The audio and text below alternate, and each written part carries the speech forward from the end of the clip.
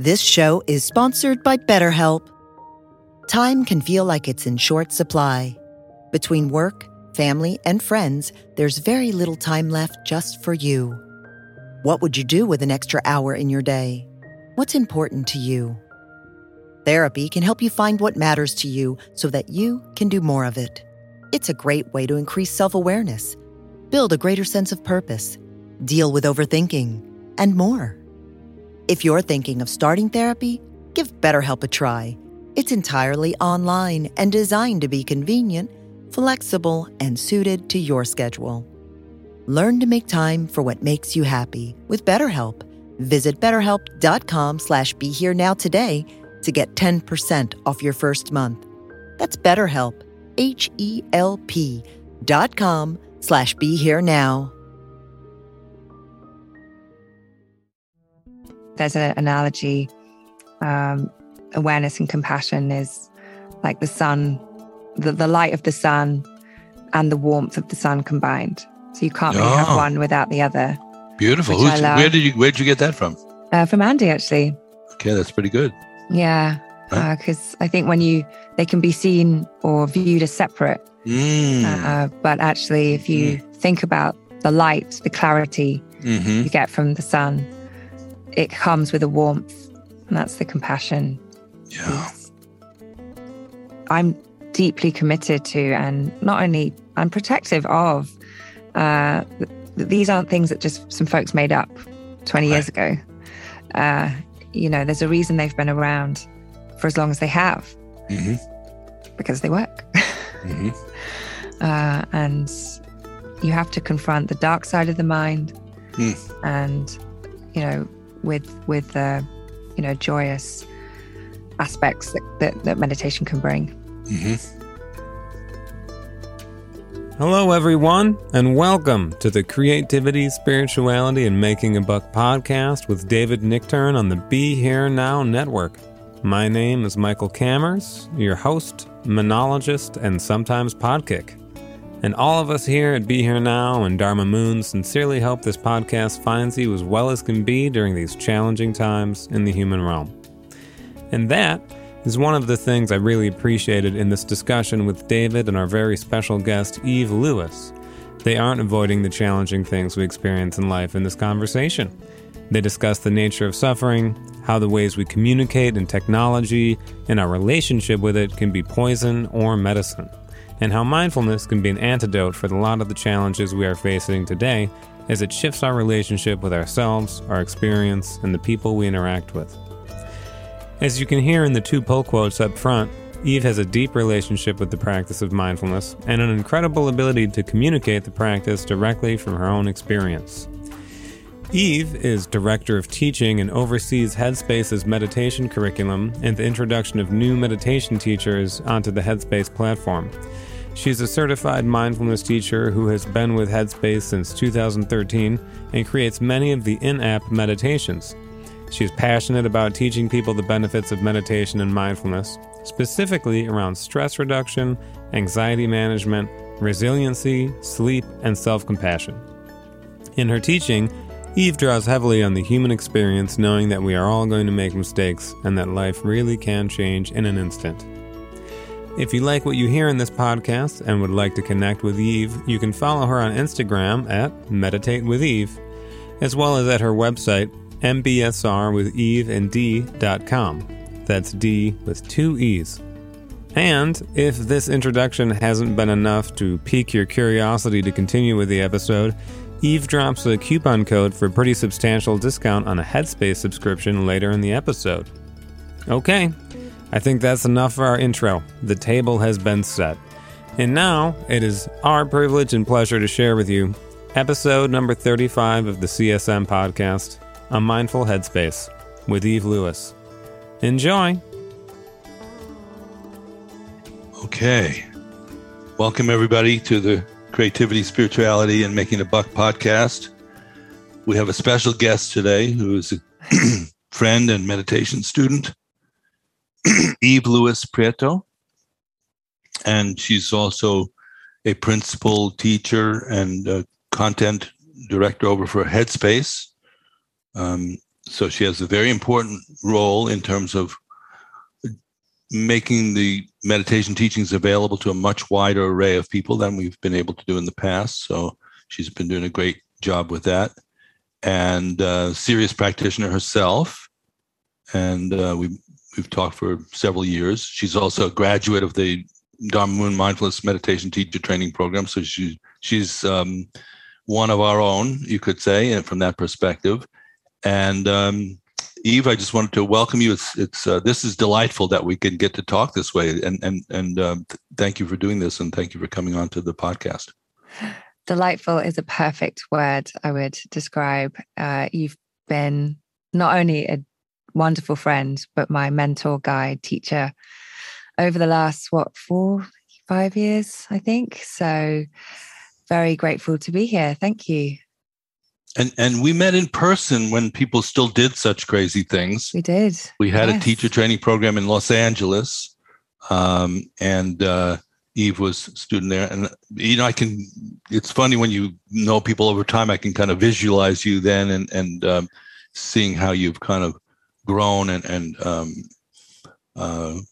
to me, you seem sort of both more grounded and more expansive, since that time. And so there's two things I'd like to talk about. One is your own sort of sense of practice going forward, but also you have a very important role with one of the largest providers of meditation content for the Gen Pop, Headspace. So what's that like? First of all, how did you start working with them? How did that even happen in the first place? Yes, it's a story of a sliding doors moment, really, an auspicious circumstance, if you will. So I got into meditation. I started meditating because of crippling anxiety. And I used to work in advertising many moons ago. And I was really struggling. I had, so this was my late 20s. I had been through a very difficult time in my 20s. There'd been a lot of challenge in my family. My dad had been struggling with an addiction. I'd been in a very toxic relationship, and I hadn't really processed any of that. And it was showing up as very intense anxiety, probably verging on some depression there, but I wasn't really able to identify really what was happening. I just thought that's how I'd been so used to feeling that way. I thought that's just how you felt, until it got to a point where I was really woken up. I physically woke up with this huge rash all over my neck and my hands, my face, and it was as a result of stress. I wasn't sleeping, I'd lost weight. I was just in a very dark place. And a friend of mine had suggested I try some meditation. And I'll be honest, I was a little skeptical, a bit judgmental, thinking, I don't need that. Really, it was coming from a place of ignorance. I knew very little about it, only from what I perceived these practices to be, religious, spiritual. You wore special robes. And because back then it just wasn't as mainstream as it is now, or accessible. Anyway, I went to an in-person class. I'll never forget that. Eve, what year are we in about? Let me think, 2010. So 12 years ago. Roughly. Yeah, 2010, okay. I think. Okay. My sense of time has warped, but yeah, I think around 2010. I went to this class in East London. It's a London Buddhist Center. It was packed. And I remember thinking, gosh, this is, even though it was at a Buddhist center, it was just everything that I wasn't expecting. It was a great teacher. For the first time, wish I could remember their name, for the first time in, I think, my whole life, I realized I didn't need to feel the way I was feeling all of the time. I grew up as quite an anxious kid, as an anxious child. I think I run anxious, I would say. And from then on, I knew that meditation would be in my life. And shortly after that, maybe I've been meditating for a few months, maybe a year, and Headspace came on the scene as an app, as a digital experience. And a friend said they were in The Guardian, this article about them. I thought, okay, I'll give this a try. And I've been practicing with Andy Puddicombe, who's our founder. And I remember thinking I had this, epiphany one day. I was going to quit advertising because I really didn't enjoy it. It was very thankless work, very stressful. And I was going to train as a Pilates teacher. I was like, I've always wanted to take care of, mind and body. And I felt like I'd found a place for myself, a calling, if you want a better word. So I quit my job. I was going to freelance and do this training. And I was having a conversation with one of my closest friends who was asking how I was doing. She knew I'd been struggling a lot. And I told her my plans and just happened to say, have you been using Headspace? And it's really, but doing meditations really changed my life. I'd love to work for somewhere like Headspace. And turns out she used to live with Rich, who's our other co-founder. Oh, goodness. Oh, Tendril, right? We're always talking about auspicious coincidence. Yes. That would be one, no? Yes. Yeah. And let's just say I never did the Pilates training. Instead, I got a job at Headspace in 2013, I think it was. Well, would you you had the contact in. So I had the contact. She connected you with the... Yes. With Rich or with the management team? With Rich, yeah. And this was back when there was... under 10 people at the company. And so it took a while to hear back from them. I think they were very, very, they didn't really know what they needed. And so I sent this letter in and didn't hear anything for ages. And then got an email saying, can we meet with you? And I'd already started my Pilates training, actually. So I did start a bit of it. And I was like, yes, of course. And then didn't hear anything again for a while. So it took a bit of time to get my foot in the door, so to speak. But eventually it happened, and it'll be 10 years next year. Well, that's a long time to work for a single company. That's a real relationship. That's a marriage. Yeah. It is. So, and it went from 10 people. How many people are employed now by Headspace? We are combined with Ginger, who we've just merged with. Mm-hmm. So now Headspace Health. We are, I don't know the exact number, but over 1,000. Wow. That's quite a growth. Yeah, it is. It's just remarkable to see the transformation and just the evolution, honestly. When I started, I don't think any of us really knew what we were doing other than a commitment to practice and supporting ourselves and, out there in the world. So to see the app evolve, we now have multiple teachers on the platform.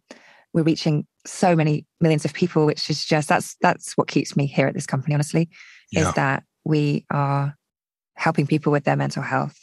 And are you teaching the same technique that you yourself learned right at the beginning there?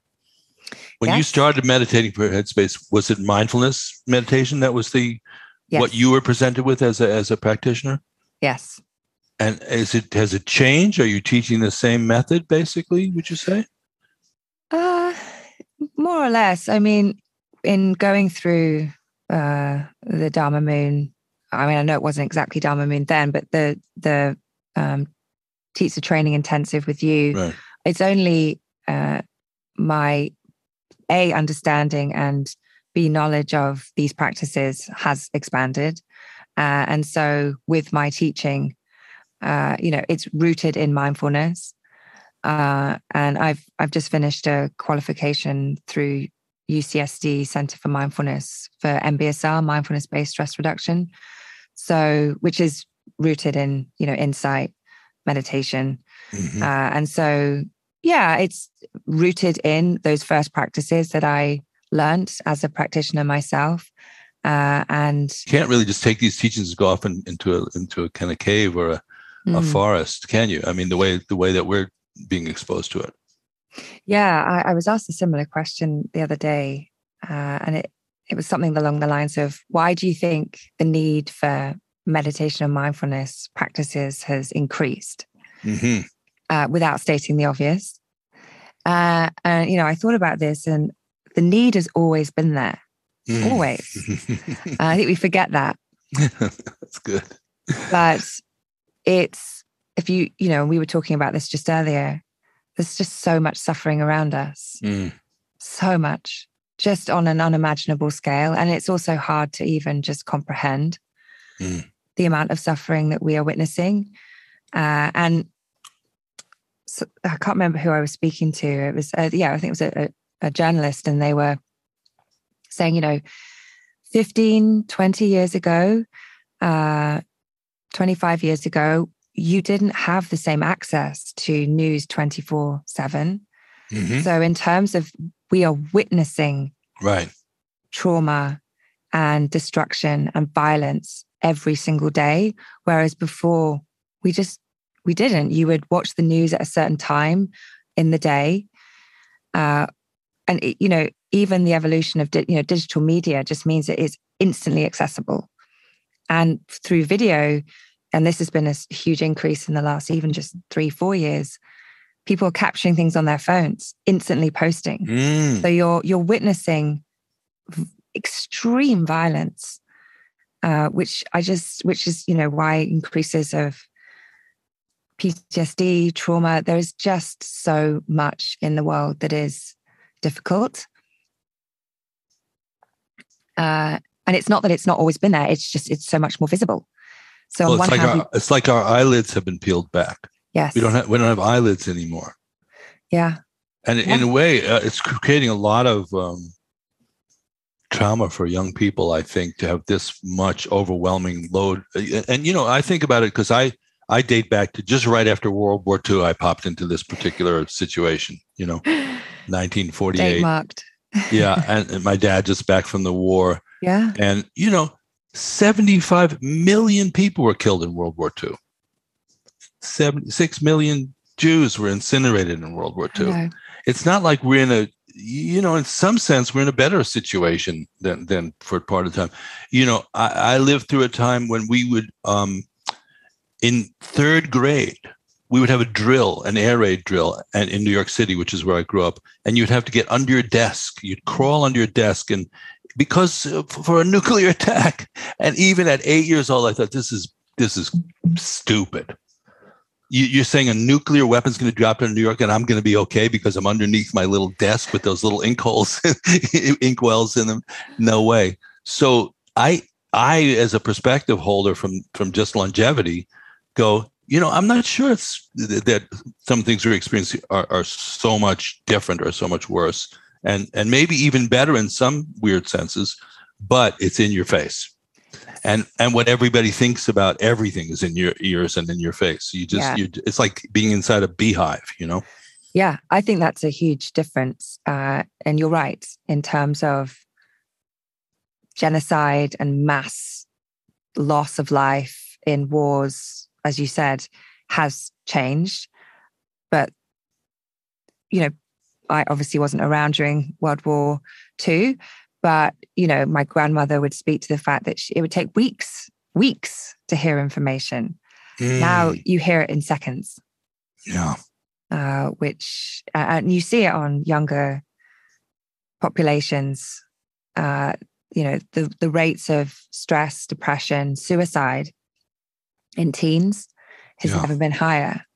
And obviously, I think social media plays a role in that. Lack of identity, hiding behind filters, and this sense of self, putting this different self out into the world than the real one. Eve, let me ask you this question. Sorry for just jumping in. No, but, of course. The fact that the antidote, which is this mindfulness antidote, is being delivered through the same system that is creating this kind of information overload. Yeah. How is that working? In other words, I'm sitting there with my phone and I'm getting my transmission of the awakened state of mind through that same portal and gathering data points about it and talking to other people about how mindfulness is. When do you put it down? So when you're using the Headspace app, do you put the phone down at a certain point and actually meditate, or are you meditating with the phone the whole time? A few points there. And really great to bring up. And we get asked this. I get asked this a lot. We get asked this a lot. Going back to the intention of Rich and Andy when Headspace first was born. So Headspace actually started as an events company. Andy would do a day-long retreat, a weekend. Live, yeah. Okay, live, wow. In London and around, South UK. And overwhelmingly, the response from people who attended these events was, this is really great. How can I do it at home? Okay. People would express that. Yes, in the feedback. Yeah. And Rich, who used to work, he was an ad man, creative, very visionary man. He was really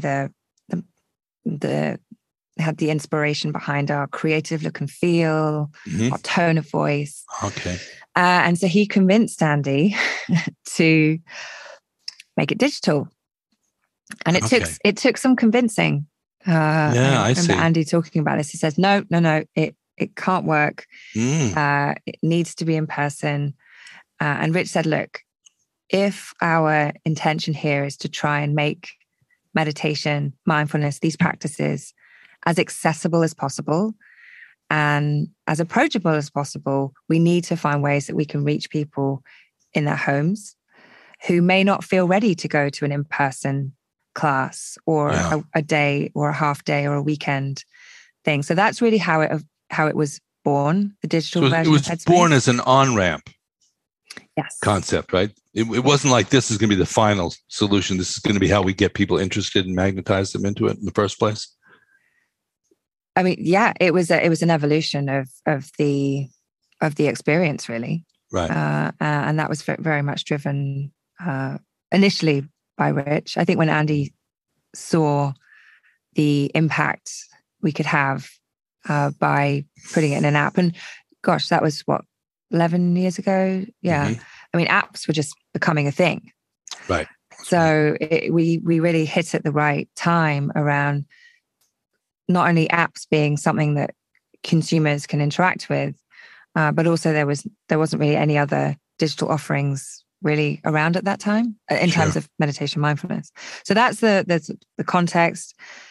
This jarring with technology and I can completely relate and sympathize. Sometimes I just want to throw my phone away. I think we all probably feel like that. I don't think technology is the issue. It's our relationship to it.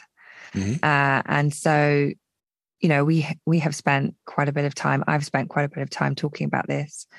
What are some, boundaries that you can put around the use of technology? So if you're in bed, try and get a traditional alarm clock. Don't use your phone as your way to wake up and go to sleep at night. Oops. I mean, of course, these are just suggestions. Yeah. And so, and for the most part, our phone stresses out. Emails, messages, social media, news. And so I actually have turned off all my notifications so that I'm not being constantly pinged. And so that when I do use the Headspace app or, when I meditate, I mainly meditate. Well, I do a combination self-guided timer and then guided. Yeah. But so when I'm using it, I'm thinking, well, this is something that's actually helping me. Most of the time, I have this hate relationship with my phone. I don't want to be on it. But when I'm using it for my practice, it has a really useful purpose. So yes, there is this tension between technology, apps and our usage of technology. And so I think I don't want to sound like I'm lecturing folks, but I have I'm sure we've all been in these scenarios where you think, oh my God, I've just wasted 45 minutes scrolling through Instagram. And people, and I'm sure you've had this countless times, people are always saying they don't have time to meditate. I don't have enough time. My life's so busy. Right up there with you. I don't have extra time, but could you spend maybe a little less time doing something? Maybe it's watching Netflix or doing less social media, and use your phone for your mental well-being. Yeah. Are you a Star Trek fan at all? I am. You are? Oh, that's cool. I am. I mean, I'm a huge sci-fi fantasy fan. So anything that fits in that realm, yes. There's some good, metaphorical content there. But I'm thinking of the Borg. Do you know who the Borg are on Star Trek? Yes. They're the communal.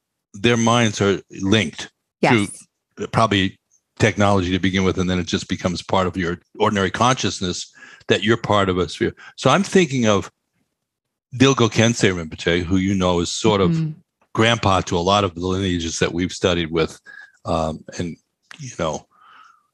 I hope people who are out there only live long enough to see a being like that and realize what the fruit is that grows on this particular tree when you experience that.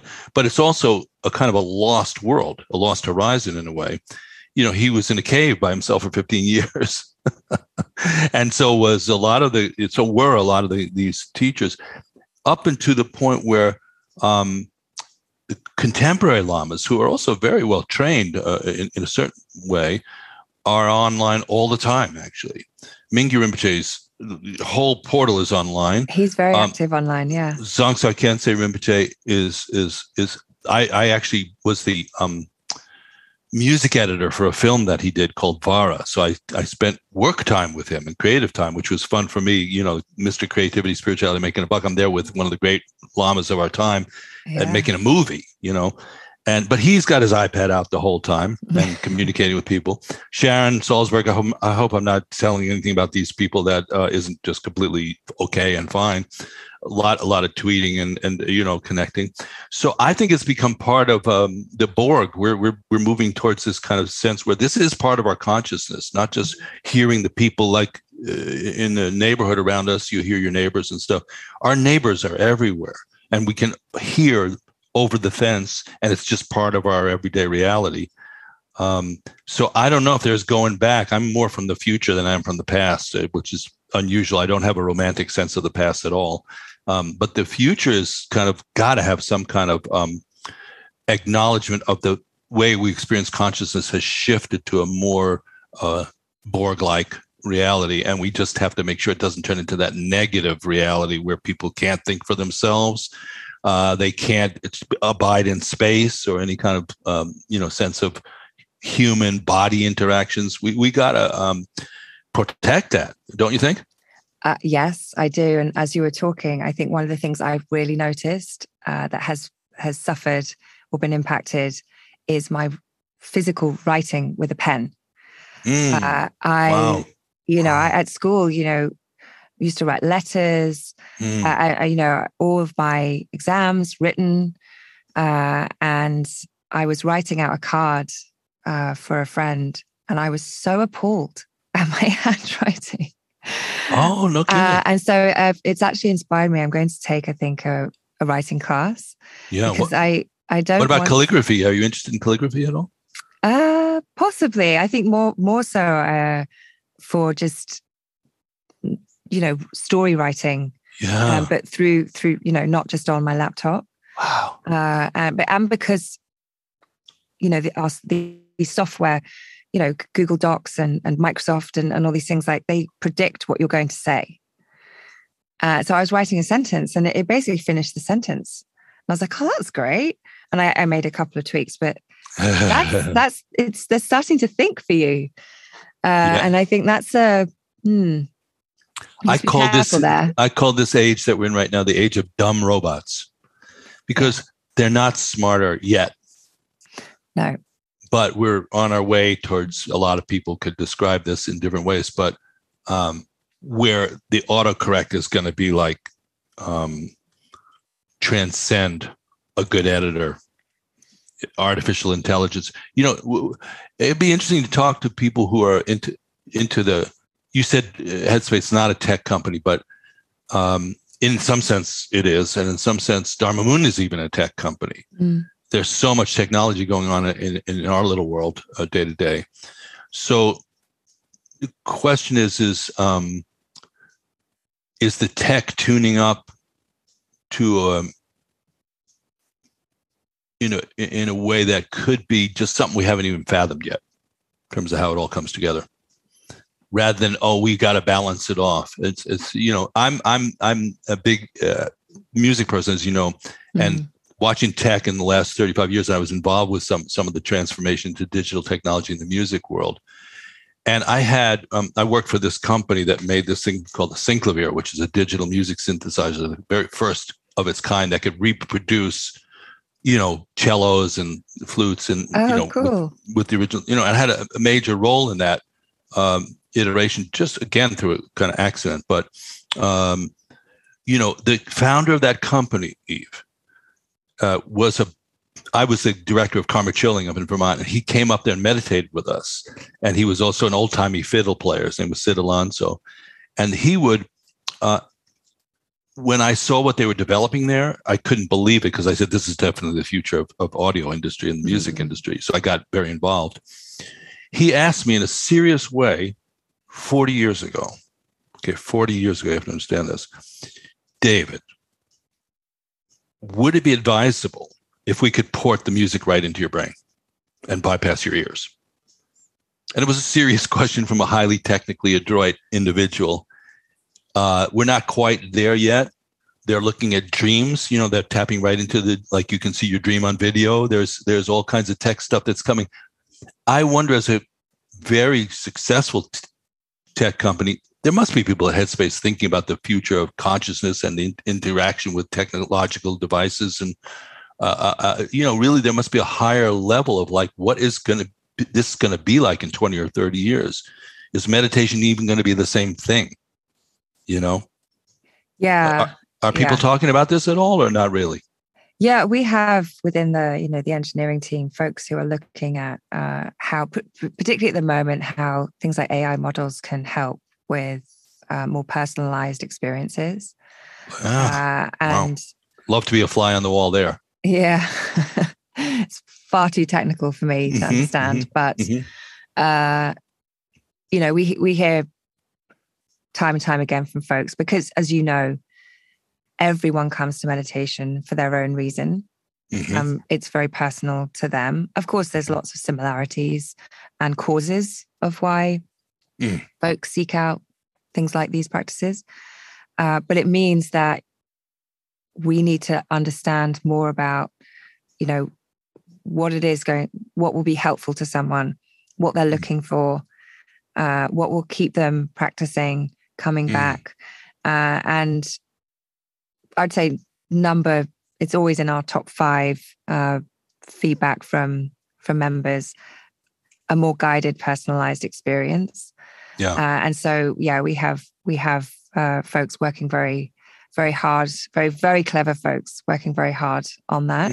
To optimize the helpful experience that you're trying to engender there. How can we help people? Would that be the question? How can we actually assist and support and help people? Yeah. And I mean, I guess if you strip it back, and again, this goes back to when Headspace first started, but Andy was teaching live sessions. He was able to interact with and speak to the people that were attending.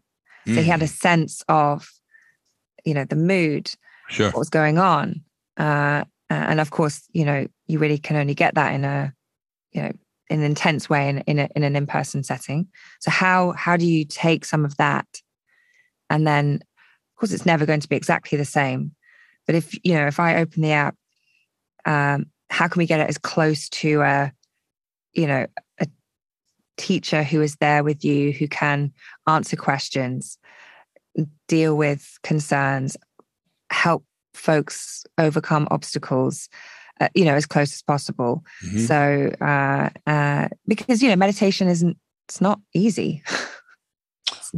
It's not easy. Fair enough. And from our training that's the biggest we don't want to present it as if it's supposed to be. Yes.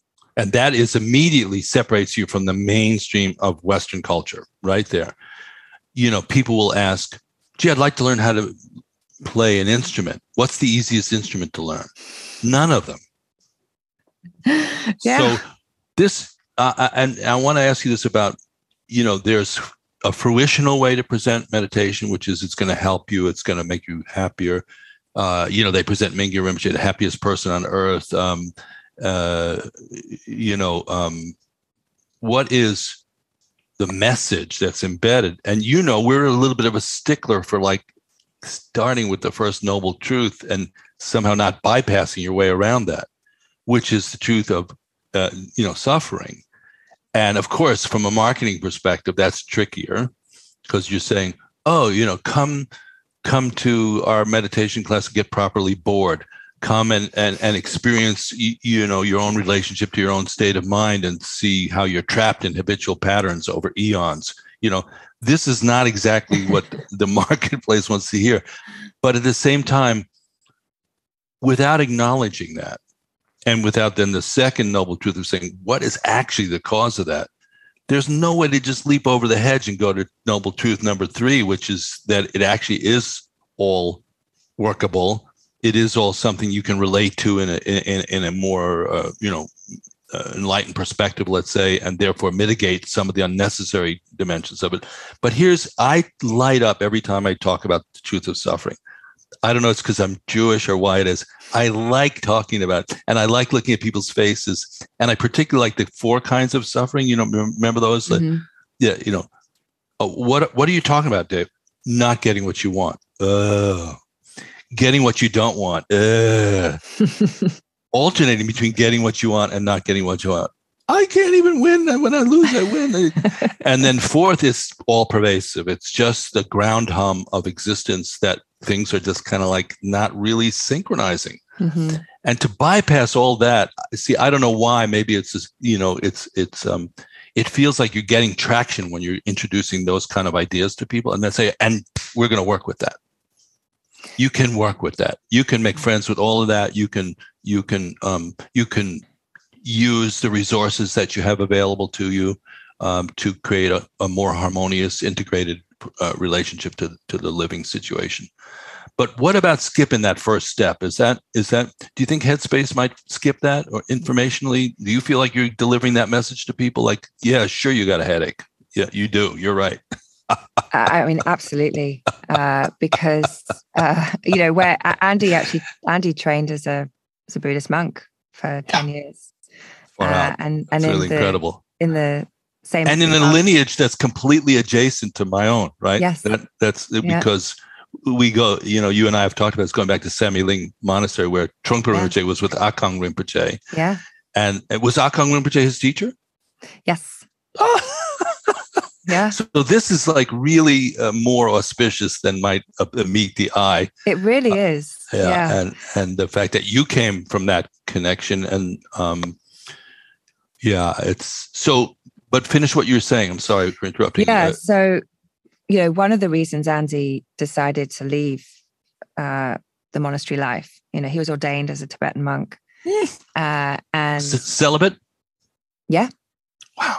And that's the reason I'd leave right away. he was at a crossroads, and he asked his teacher, I think Akon Rinpoche, and said, should I be doing this? Is this my path for the rest of my living life? Sure. And he was asked to go and do another year's retreat. And, then they would talk again. I think that was the year he spent at Samye-Ling, actually. Mm-hmm. And was Trungpa Rinpoche still there at that time? No, I think he'd left. He was already. They didn't cross. He was already come to the West. Yes. Okay. Yeah. Although, so as you know, Akon Rinpoche sadly died, and his brother Lama Yeshe Rinpoche was now abbot of Samye-Ling.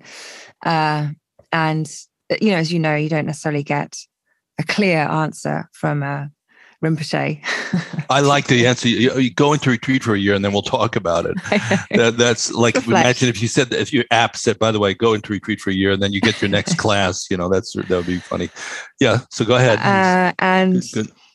Through conversation, decided that really the path for Andy was to come back to the West and to help people understand their minds as it had helped him understand his mind and deal with suffering and tragedy.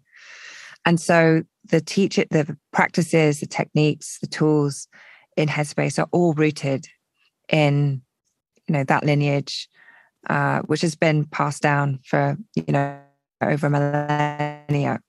Yeah. So throughout our content, it's deeply woven, Four Noble Truths, Eightfold Path, of course, in a secular way. Sure. And so, no, you can't skip one to, can't skip a level. There's no extra, you don't get extra points and you skip a level. But of course, there's a, as you said, it's probably not going to fly if you focus on the challenging aspects of mind as a way to get folks to start, and also to, particularly at the beginning, to continue. But, this is something I make a real point of in the practices that I teach in the app, and both, off the platform as well, is look, life is messy.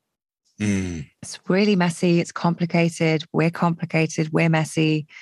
And, just hearing you talk about, the Four Noble Truths, it's like if you don't take time to understand each, the definition of insanity is doing the same thing again and again and expecting a different result. It's also the definition of samsara, right? Right. Literally, just go around and around. Exactly. You just go round and round and round expecting that things will change, and they just won't. And so I, of course, there are thousands and thousands of apps out there now, and all offering different interpretations and things of these practices, some more rooted in lineages than others, but it's always, and it's so important to Andy especially, and me now, as I'm doing more, taking more from, over, not taking over from him, but he's stepping back a little bit, focusing on his family, and I'm deeply committed to, and not only I'm protective of, these aren't things that just some folks made up 20 years ago. There's a reason they've been around for as long as they have, because they work. And you have to confront the dark side of the mind, and with the joyous aspects that meditation can bring. Yeah, it's a funny thing that happens to teachers, which is, I have a particular affection for oracles my whole life. I just love that principle of, like, somebody opens a deck of cards, and like I've had housewives in Westchester open a deck of tarot cards and tell you stuff that like make the hair on the back of your neck stand up. I'm not talking about somebody who's got some cities, just somebody, a housewife who happens to be intuitive. And then I met the two oracles of the Dalai Lama through Corky, again, Tendril, which was, the Nechung oracle, and Khandro Sarima, who's one of the female oracles. And there's something about, and I had this kind of conversation with them, ordinary conversation. And then I've seen them do what they do, which is not ordinary from a conventional point of view. But just the idea that you're a channel, in a sense. And, the idea of the radio is not doing anything, actually. The radio just, somebody turns the knob of the radio and then you get cool jazz or bluegrass or whatever you get. So not saying that you're becoming an oracle, although we could work on it if you want, is, you're taking these, there's a lot of communication coming through. You're processing it through your own life, your own experience. And then you're opening your mouth and you're talking to, and as you said, I was very moved. You said, I'm talking to a blank screen a lot of the time. You can't even see the people in the Zoom session or whatever, but just let it pour through. and trust something about the intelligence of the situation, the compassion in the situation, and the intention. It's interesting. Gelek Rinpoche came once to a yoga studio that I was affiliated with, and he walked around and he was going to leave, and I said, let's ask him for some advice, something, and he didn't leave. He said, check your motivation.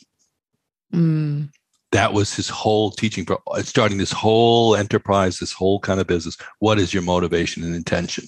And I think that's good advice. That was very seasoned kind of advice. So what's your motivation? That is such a great point, because this actually comes up a lot in the work we do at Headspace as a way of putting or posing to members, to subscribers, to folks using the platform. Again, why do you want to come back? Why do you want to take care of your mind? Why do you want to take care of yourself?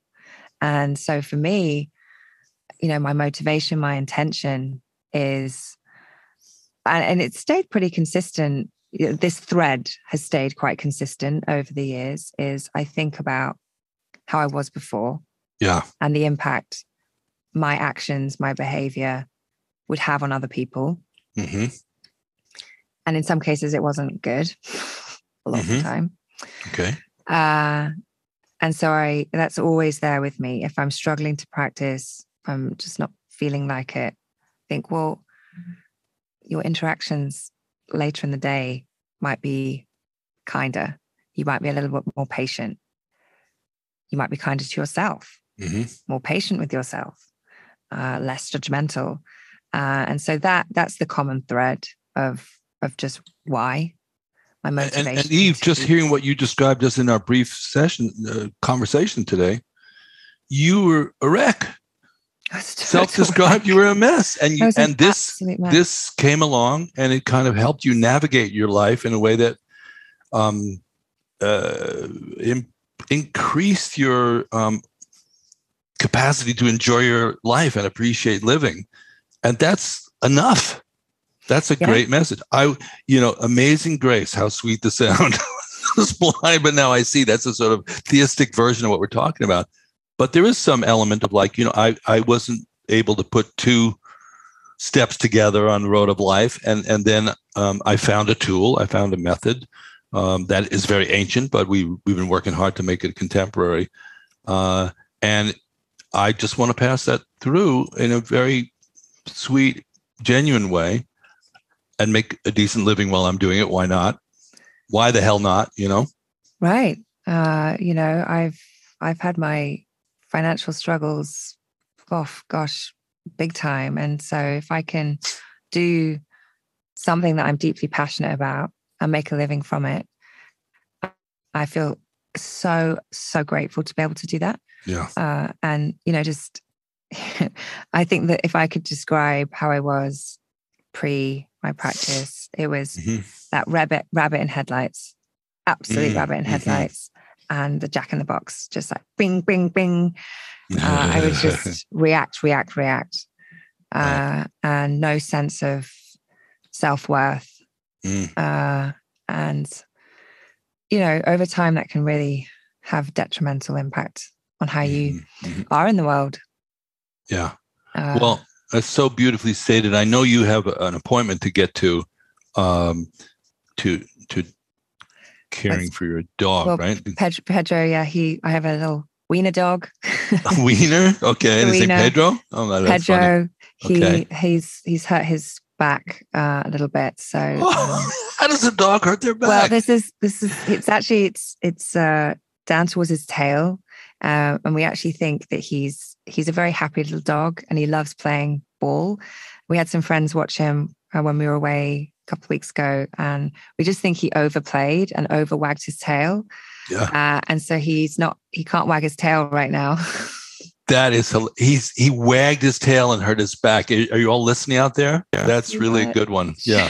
Be mindful of your tail. Happy. Yeah. He was too happy. And he threw his back out. Well, we're sending our best wishes to little Pedro and you. And I would like to I'm going to just come right and say it. I would like you to be a regular guest on the podcast. I would love that. Just come back every 2 or 3 months and just check in. Because I think people following your trajectory it could be very harmonious. And I know you wanted to, I always like to invite people to let the viewers and listeners know what they're up to and what's important to you. So is there any program that you're going to be doing that you wanted to just put people onto? Yeah, we actually have a really exciting collection around women's health coming up, which I'm very excited about. We're focusing on sex, relationships, body image, hormones and things. So we'll be working with a number of experts there as well, psychologists. So that's coming up in 2-3 months, I think. And so if folks are interested in using Headspace, would like to try. Can men take that course? Yeah, absolutely. Yeah. I think men should take that course and just keep their mouths shut and listen. Yes. Yeah. That'd be really good. So women are, folks identifying as women, feminine, but of course it's open to all. Right. Okay. And so I have a code if folks would like to check out Headspace. If they haven't, it's Eve, EVE30. So I'm sure you can share that in the notes as well. Does it just go to headspace.com and then? Yes. So sorry. Yes. Headspace.com/code. Okay. So headspace.com/code Eve30. And that will give you access for a month, 30 days. To that program or to anything like to all of the entire app. Oh, okay. So yeah. including this wonderful women's program. Yes. Okay, everybody. Yeah. We will put that in the trailer attached to it, and that's so ambitious and kind of cool sounding because it feels fearless in a way to just sort of talk about life the way it is and not feel like you have to stick to the conventional guidelines of what meditation, what areas it could go into and how it could affect your life. Just developing that kind of openness. So I'm really thrilled that you're doing that. And it's exciting. This was a great conversation for me. I'm really happy to hear what you're up to even. And if it's appropriate to say, I'm really inspired by you. Oh, David, that means so much. I was telling a friend of mine I was doing this podcast coming up, and I was so excited because you've been such a friend and a guide and a mentor to me. So I always love our conversations. I come away feeling so inspired and full of energy. So thank you. Okay. And thank you. That was Eve Lewis Prieto. And she'll be back. And we'll put all the links into the chat. So onto the scroll attached to the podcast. And so again, thank you so much for being here and sharing your journey with the members of the community out there. Thank you so much, David. We'll see you soon. There you have it, folks. Episode number 35 of the Creativity, Spirituality, and Making a Buck podcast on the Be Here Now Network, featuring Eve Lewis in conversation with David Nichtern. We sincerely hope that you have enjoyed this episode and that it is of some benefit to you in your practice in life. So if you like what you heard here today, please, we encourage you to head over to BeHereNowNetwork.com/David, where you can hear all of our podcasts. And in general, we encourage you to head over to BeHereNowNetwork.com to check out all of the amazing podcasts on the BHN network.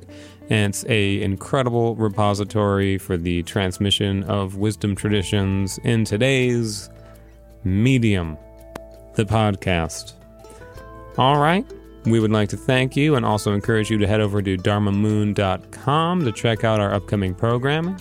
Depending when you're listening to this, we have a 4-week series, Foundations of Mindfulness, that is running. And I'm very excited to be co-teaching with David for the first time.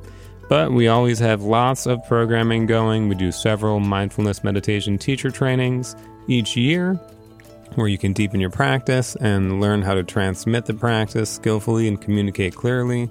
Right now we have a year-long Buddhist studies program with Ethan Nichtern that you can hop on quarterly. So check it out. We'd appreciate it if you would like to connect with David and us in community. We are practicing and studying and doing our best to meet the present conditions with skillful means and compassion. All right, everybody. I think that's all the things I'm supposed to say on the end of the episode. You know, like, hey, if you like our podcast, please head over to whatever platform you use and give us a 5-star review. And yeah, do that. Or tell your friends. And yeah. Then maybe also look in your friend's eye. Tell them that you care about them and appreciate them. All right, I'm rambling. Are you still listening? It's the end of the podcast. Thank you for listening. May you be safe, healthy, happy, and at ease. All the best.